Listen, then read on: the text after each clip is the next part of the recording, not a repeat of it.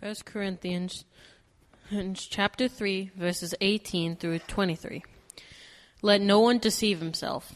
If anyone among you thinks he is wise in this age, let him become a fool, that he may become wise. For the wisdom of this world is folly with God.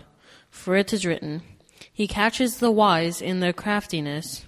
And again, the Lord knows the thoughts of the wise, that they are futile.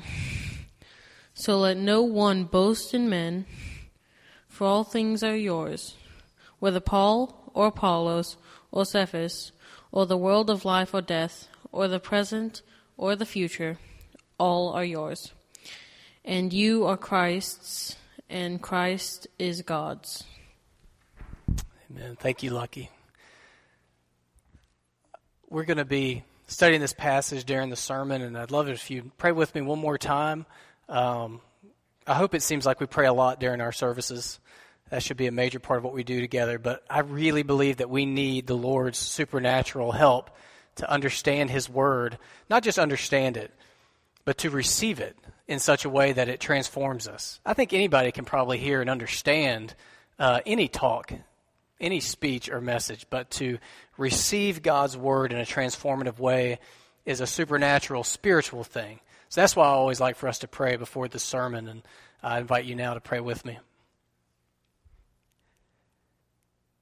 Lord, based on just this passage, I ask on behalf of your whole church here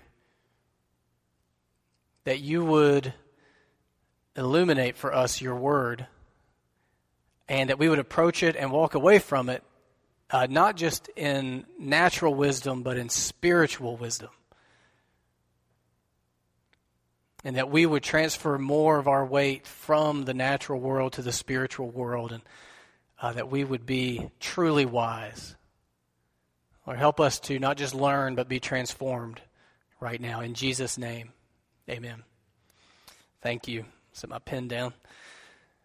I kind of like these lower attendance Sundays in a way because it just feels a little bit more like a family gathering. I use podiums and speak formally in my family gatherings too. When it's just me and Meredith and the kids, when I'm about to pray before dinner, I get my podium out and we pray together. To get us into the mindset to understand this passage, I want to tell you briefly about a mission trip I took when I was in high school. It was either after my junior year or my senior year of high school. Several of us teenagers went with our church and all the adults that went to Mexico for a mission trip. Anybody here ever been on a mission trip like that? Mexico or some other place? A couple of people? Okay. So we went to Mexico, and anybody know what language that they primarily speak in Mexico? Spanish. Does anybody know what language I primarily speak? English. Yeah, not Spanish, exactly. But I had taken several years of high school Spanish. Okay, I and the other teenagers in our group had taken at least 3 years of high school Spanish. And so the adults on our trip who I guess had never studied Spanish assumed that that meant that we could speak fluently in conversational Spanish with native Spanish-speaking people in Mexico. So we would be out on the work site, and folks would come up, kind of like this lady. This is a picture of a Mexican lady. Would come up and just be asked, who knows what they were saying. I assume they were asking questions about what we were doing. And our older people on the trip would come and get one of us teenagers as if we were going to be interpreters. And they would bring us over, and we would fail miserably. And it was hilarious to see these are country folks from Monroe, North Carolina, trying to communicate with Spanish-speaking people. And so when the adults would see us failing miserably in our attempts to communicate, they would begin to try to communicate. They didn't know any Spanish, but they felt like if they added a Spanish accent to their English words, that it would work. And obviously it did not work, because English and Spanish are two completely different languages. Okay? English does not grow into Spanish, and if you can just twist your words to sound more Spanish, those English words will become Spanish. They're two totally different languages. So even trying to use a Spanish accent did not help. Now, I bring that story up because today we're not talking about two different languages, but we're talking about two different kinds of wisdom. And just like English and Spanish are completely different, natural wisdom and spiritual wisdom are completely different.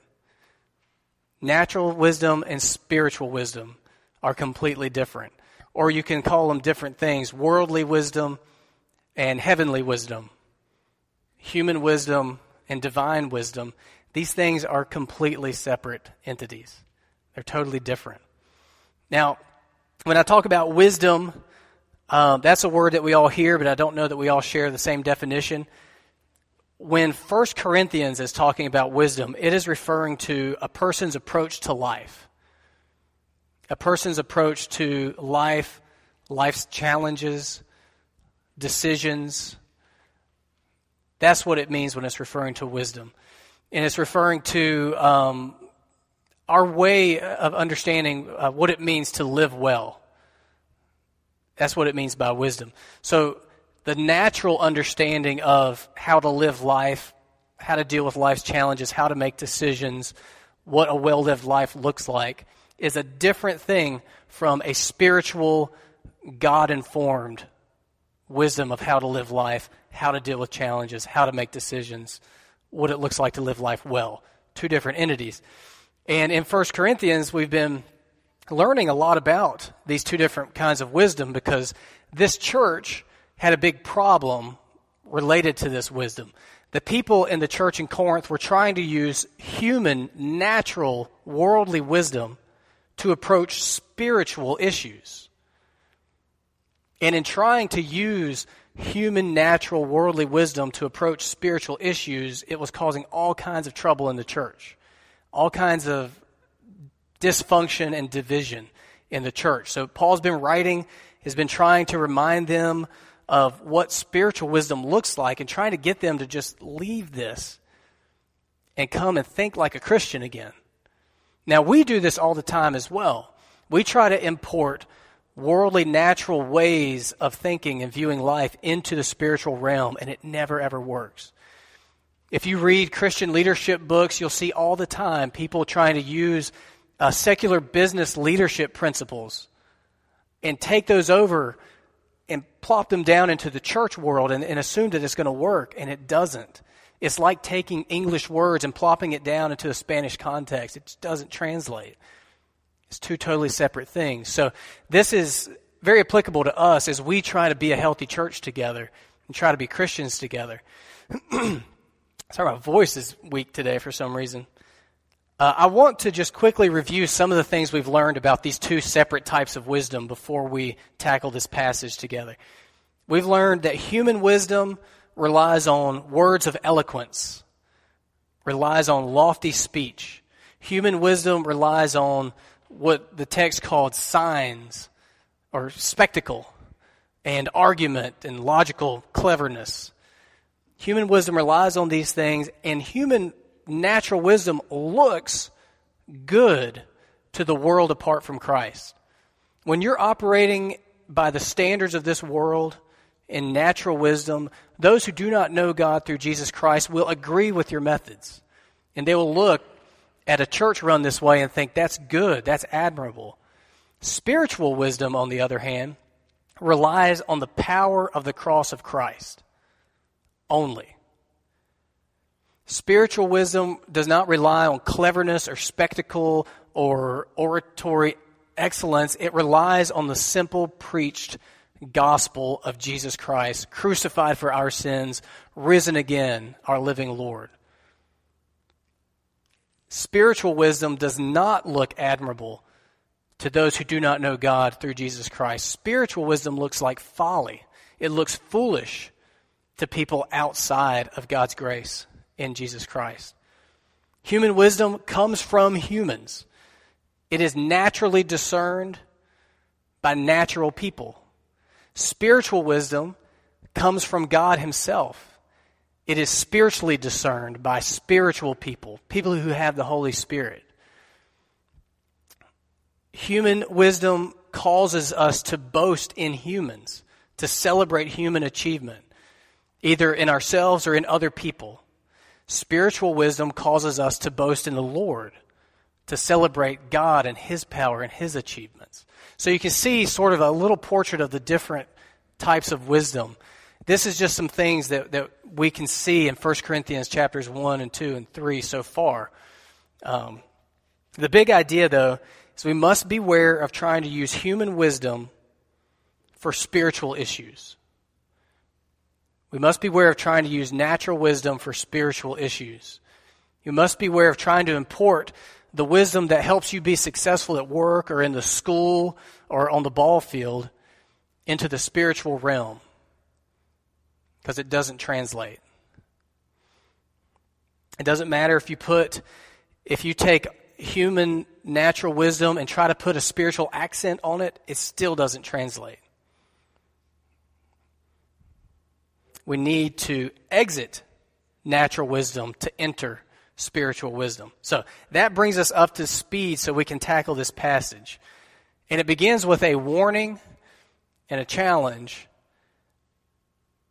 Do not deceive yourselves. Verse 18, let no one deceive himself. If anyone among you thinks that he is wise in this age or according to this world's standards, let him become a fool that he may become wise. So the problem is our tendency to take natural ways and wisdom and try to impose them on spiritual issues. The solution in this text, let him become a fool. Become a fool. Now, what in the world does he mean by that? Thinking back to me in Mexico, if I was ever going to become able to communicate in Spanish, I needed to just abandon my English, step out of my English language and into the Spanish language.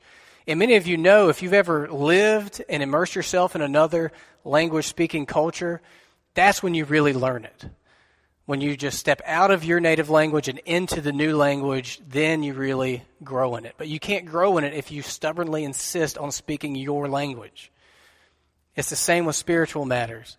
The solution is not to try to add spiritual wisdom on top of worldly wisdom, but to exit worldly natural wisdom altogether and immerse yourself into spiritual wisdom.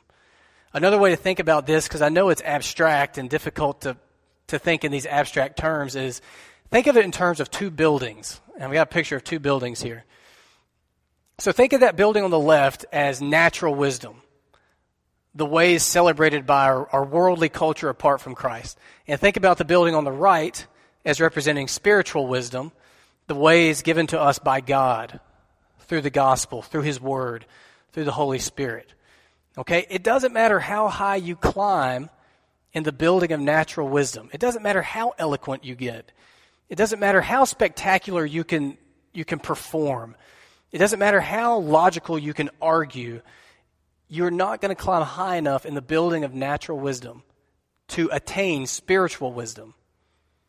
Okay, it doesn't lead there. It just leads to a ceiling.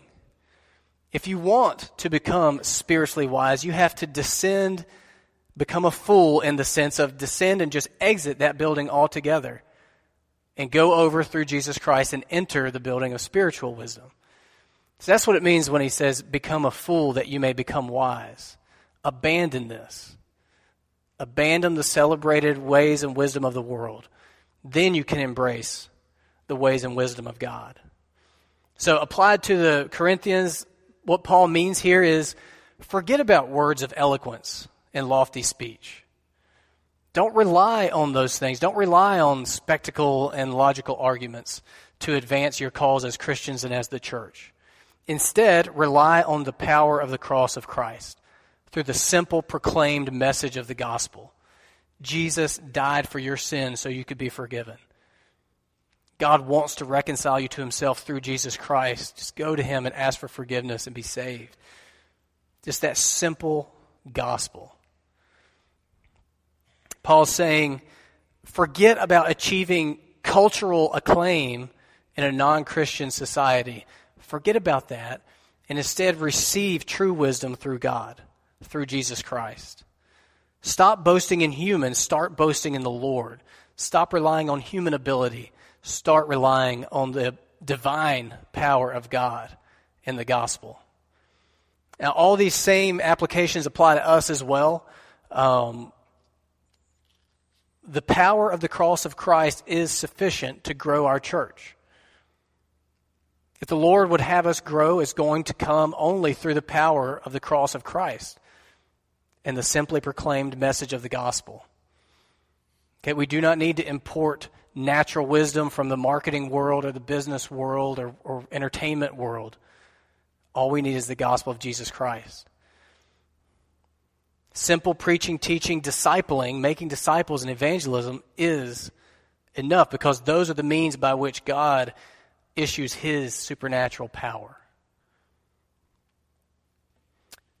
I think another application for us is we should not expect our non-Christian culture to look at us and applaud and think that we are really great, wise, and strong and powerful.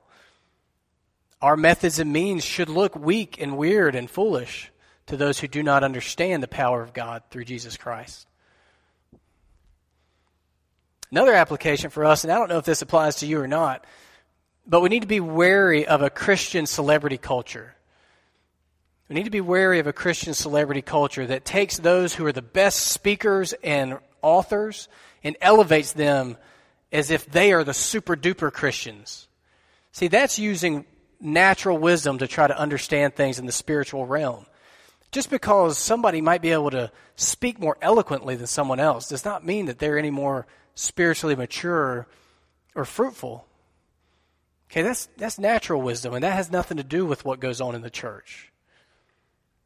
Now, the whole rest of this passage just outlines some different motivations for why we should exit the natural wisdom of the world and enter the spiritual wisdom of God through Jesus Christ. And I just want to go through those with you. First reason that we should abandon this wisdom and embrace this wisdom is in the beginning of verse 19. For the wisdom of this world is folly with God. Basically, abandon that because it's foolish. It looks wise, but it's not. It's counterfeit. It's fake. In God's eyes, this is folly. And His opinion is the only one that really matters because He's the only one that really knows. So even if it feels too weak and too foolish to abandon the natural wisdom of the world and embrace the wisdom of God, trust God in this. He knows, and He said that this is foolishness. Don't waste your time with this. You know, those Mexican folks must have thought we Americans were so silly. They must have gone home and told their families about us and laughed and laughed and laughed. My pastor, Barry Bird, trying to speak English with a Spanish accent and transform it miraculously into Spanish. How silly. And I'm sure that God looks down at us and just laughs and shakes His head in awe of the way that we try to use our natural wisdom for spiritual results. It's silliness. It's foolishness. That we try to use lofty speech and spectacular displays of performance to achieve supernatural results when He has given us, in the cross of Jesus Christ, a demonstration of power and spirit. So the first reason is foolish. The second reason, in the second part of verse 19, is God will catch you if you do try to use natural wisdom for spiritual results. Look at the second half of verse 19. For it is written, He catches the wise in their craftiness. He catches them. Now, he doesn't elaborate what he means here, but we know from other scriptures that he's not only motivated to bless those who humbly trust Him in the ways that they go about being Christians and being the church. He's also motivated to squash Christians' attempts to use natural wisdom to be Christians and be the church. Because these things tend to puff us up and make us proud. Now, you know, if I was Billy Graham plus Joel Osteen plus Bruce Springsteen up here, and I was just blowing it away every Sunday, the most entertaining messages you've ever heard, and there was smoke and sparks and fire machines and laser light shows, and it was just amazing. And people started coming in droves. And if we got all of our church marketing stuff slick, and we were sending out mailers that rivaled any marketing company in the world, and people just started flooding to us, we would be tempted by pride. You would be tempted to say, man, I go to Doolin's Grove. You see the static cling on the back of my car? I'm a Doolin's Grover. Yeah, I listen to Pastor Matt Broadway. Who's your pastor? Oh, I've never heard of him. He doesn't have a podcast, top-ranked podcast. He's not broadcast on TV like my pastor is. We would be tempted by pride. Even in subtle ways that we wouldn't even perceive, we would be tempted by pride. And God doesn't want that.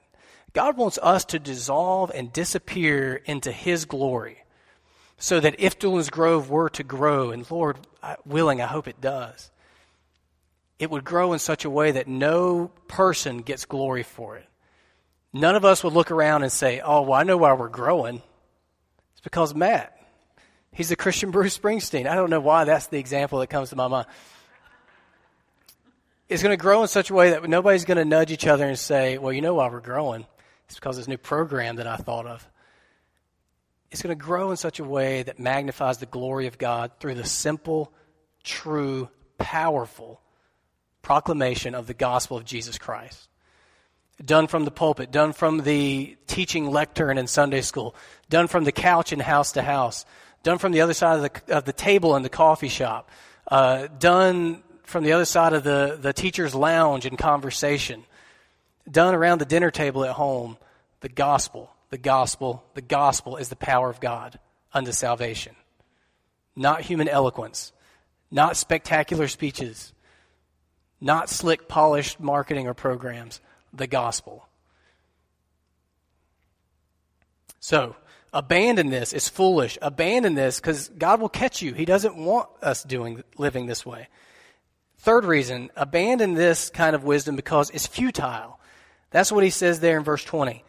And again, quoting another Old Testament scripture, the Lord knows the thoughts of the wise, that they are futile.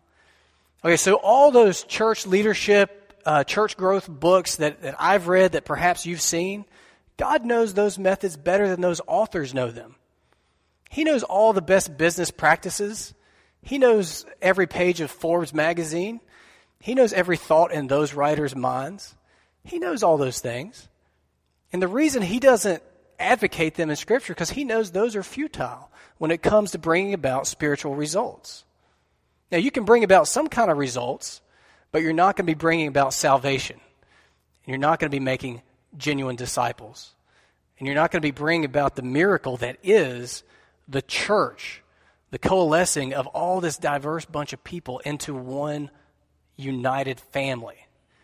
Only He can bring that about through spiritual means, supernatural means. So, to represent this, I put this picture up here by an artist named M.C. Escher. Has anyone ever seen this picture before?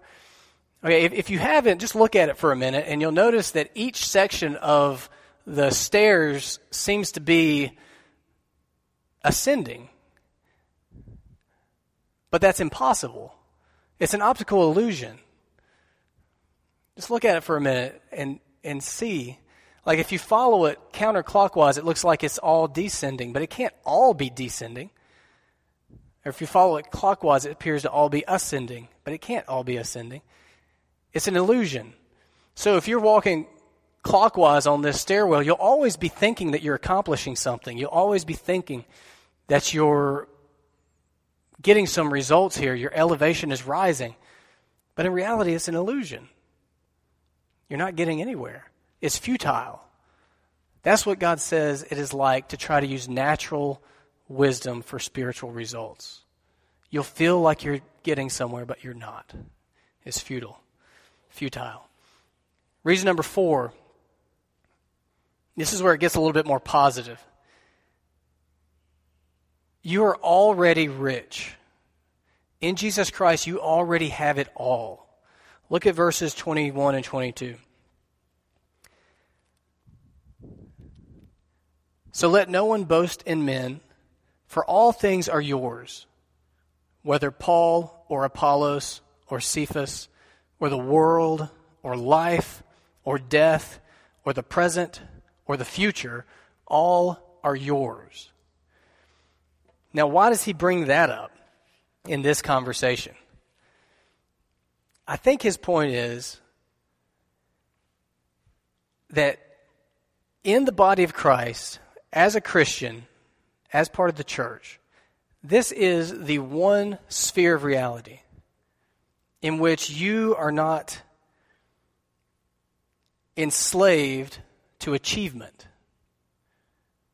This is the one sphere of your life where you are purely and totally a recipient and not an achiever.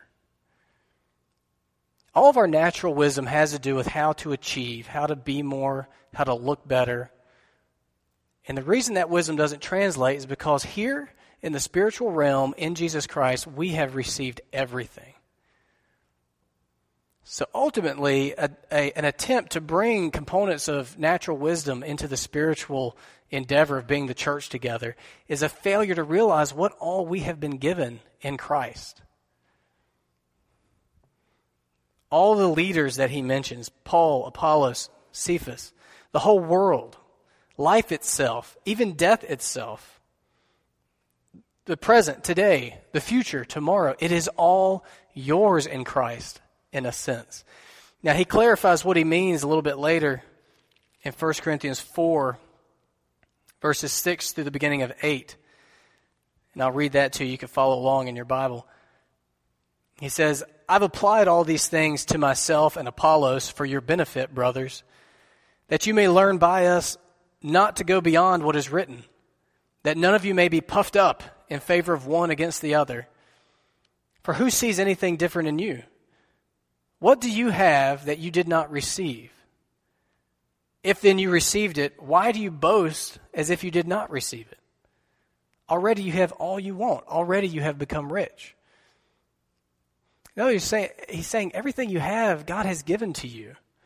The fact that you had a Paul come and lay the foundation of Jesus Christ, it's not something that you achieved or Paul achieved. It was given to you by God. The fact that you have an Apollos who's just a really dynamic, great teacher of the Scripture, it's not because you did anything great or Apollos did anything great. I gave that to you. Everything you have, you've received. Everything you have, I've given to you, God says. I think you can hear an echo of Romans 8 in this too. Romans 8, beginning at verse 31. What shall we say to these things? If God is for us, who can be against us?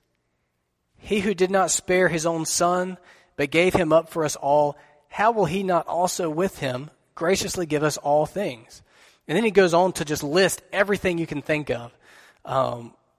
Who shall separate us from the love of Christ? Shall tribulation or distress or persecution or famine or nakedness or danger or sword? And then he goes on a little later, in all these things we're more than conquerors through him who loved us. In other words, all these things are yours in Christ. They serve you.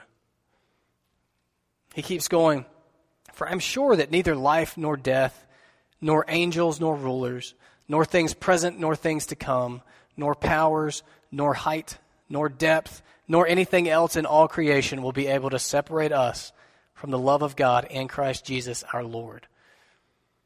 In Jesus Christ, we have it all. Nothing can separate us from the love of Christ. Nothing can stand against us. And God, who gave his Son for us, what would he withhold from us? We are just lavished with grace and goodness by God. We have no need to enter the first building again. We have no need to go back to the petty ways of natural wisdom, clamoring to be the better speaker, the better church, arguing over these things. And then finally, the fifth reason, the closing reason that he gives, to leave natural wisdom for spiritual wisdom, is in verse 23. And you are Christ's, and Christ is God's. And you are Christ, and Christ is God's. You know, one of the blessings that is ours as Christians is captured by the word redemption. We've been redeemed. Basically means we've been restored to our rightful owner. See, we all were born into this world, and this is all we knew and all we had. And in a real way, we were enslaved to the ways of natural wisdom. We were enslaved to the ways of the world. And through Jesus Christ, we've been redeemed and we've been purchased up out of that and restored to our proper owner, God himself. So we're freed from this, and we no longer need to live this way. Now we have access to spiritual wisdom through God himself.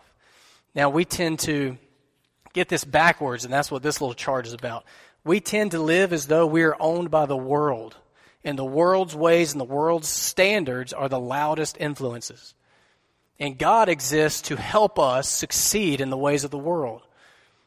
In this situation, we pray, God, help Pastor Matt to be more eloquent. Help us to figure out the right programs to make this stuff happen. Or help us to look better in the ways of the world. Help us to win these culture wars.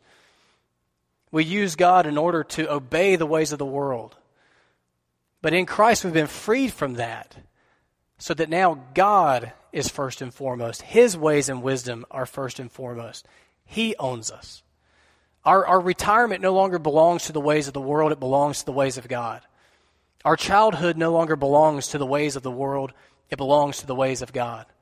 Our church, being the church together, does not belong to the ways of the world.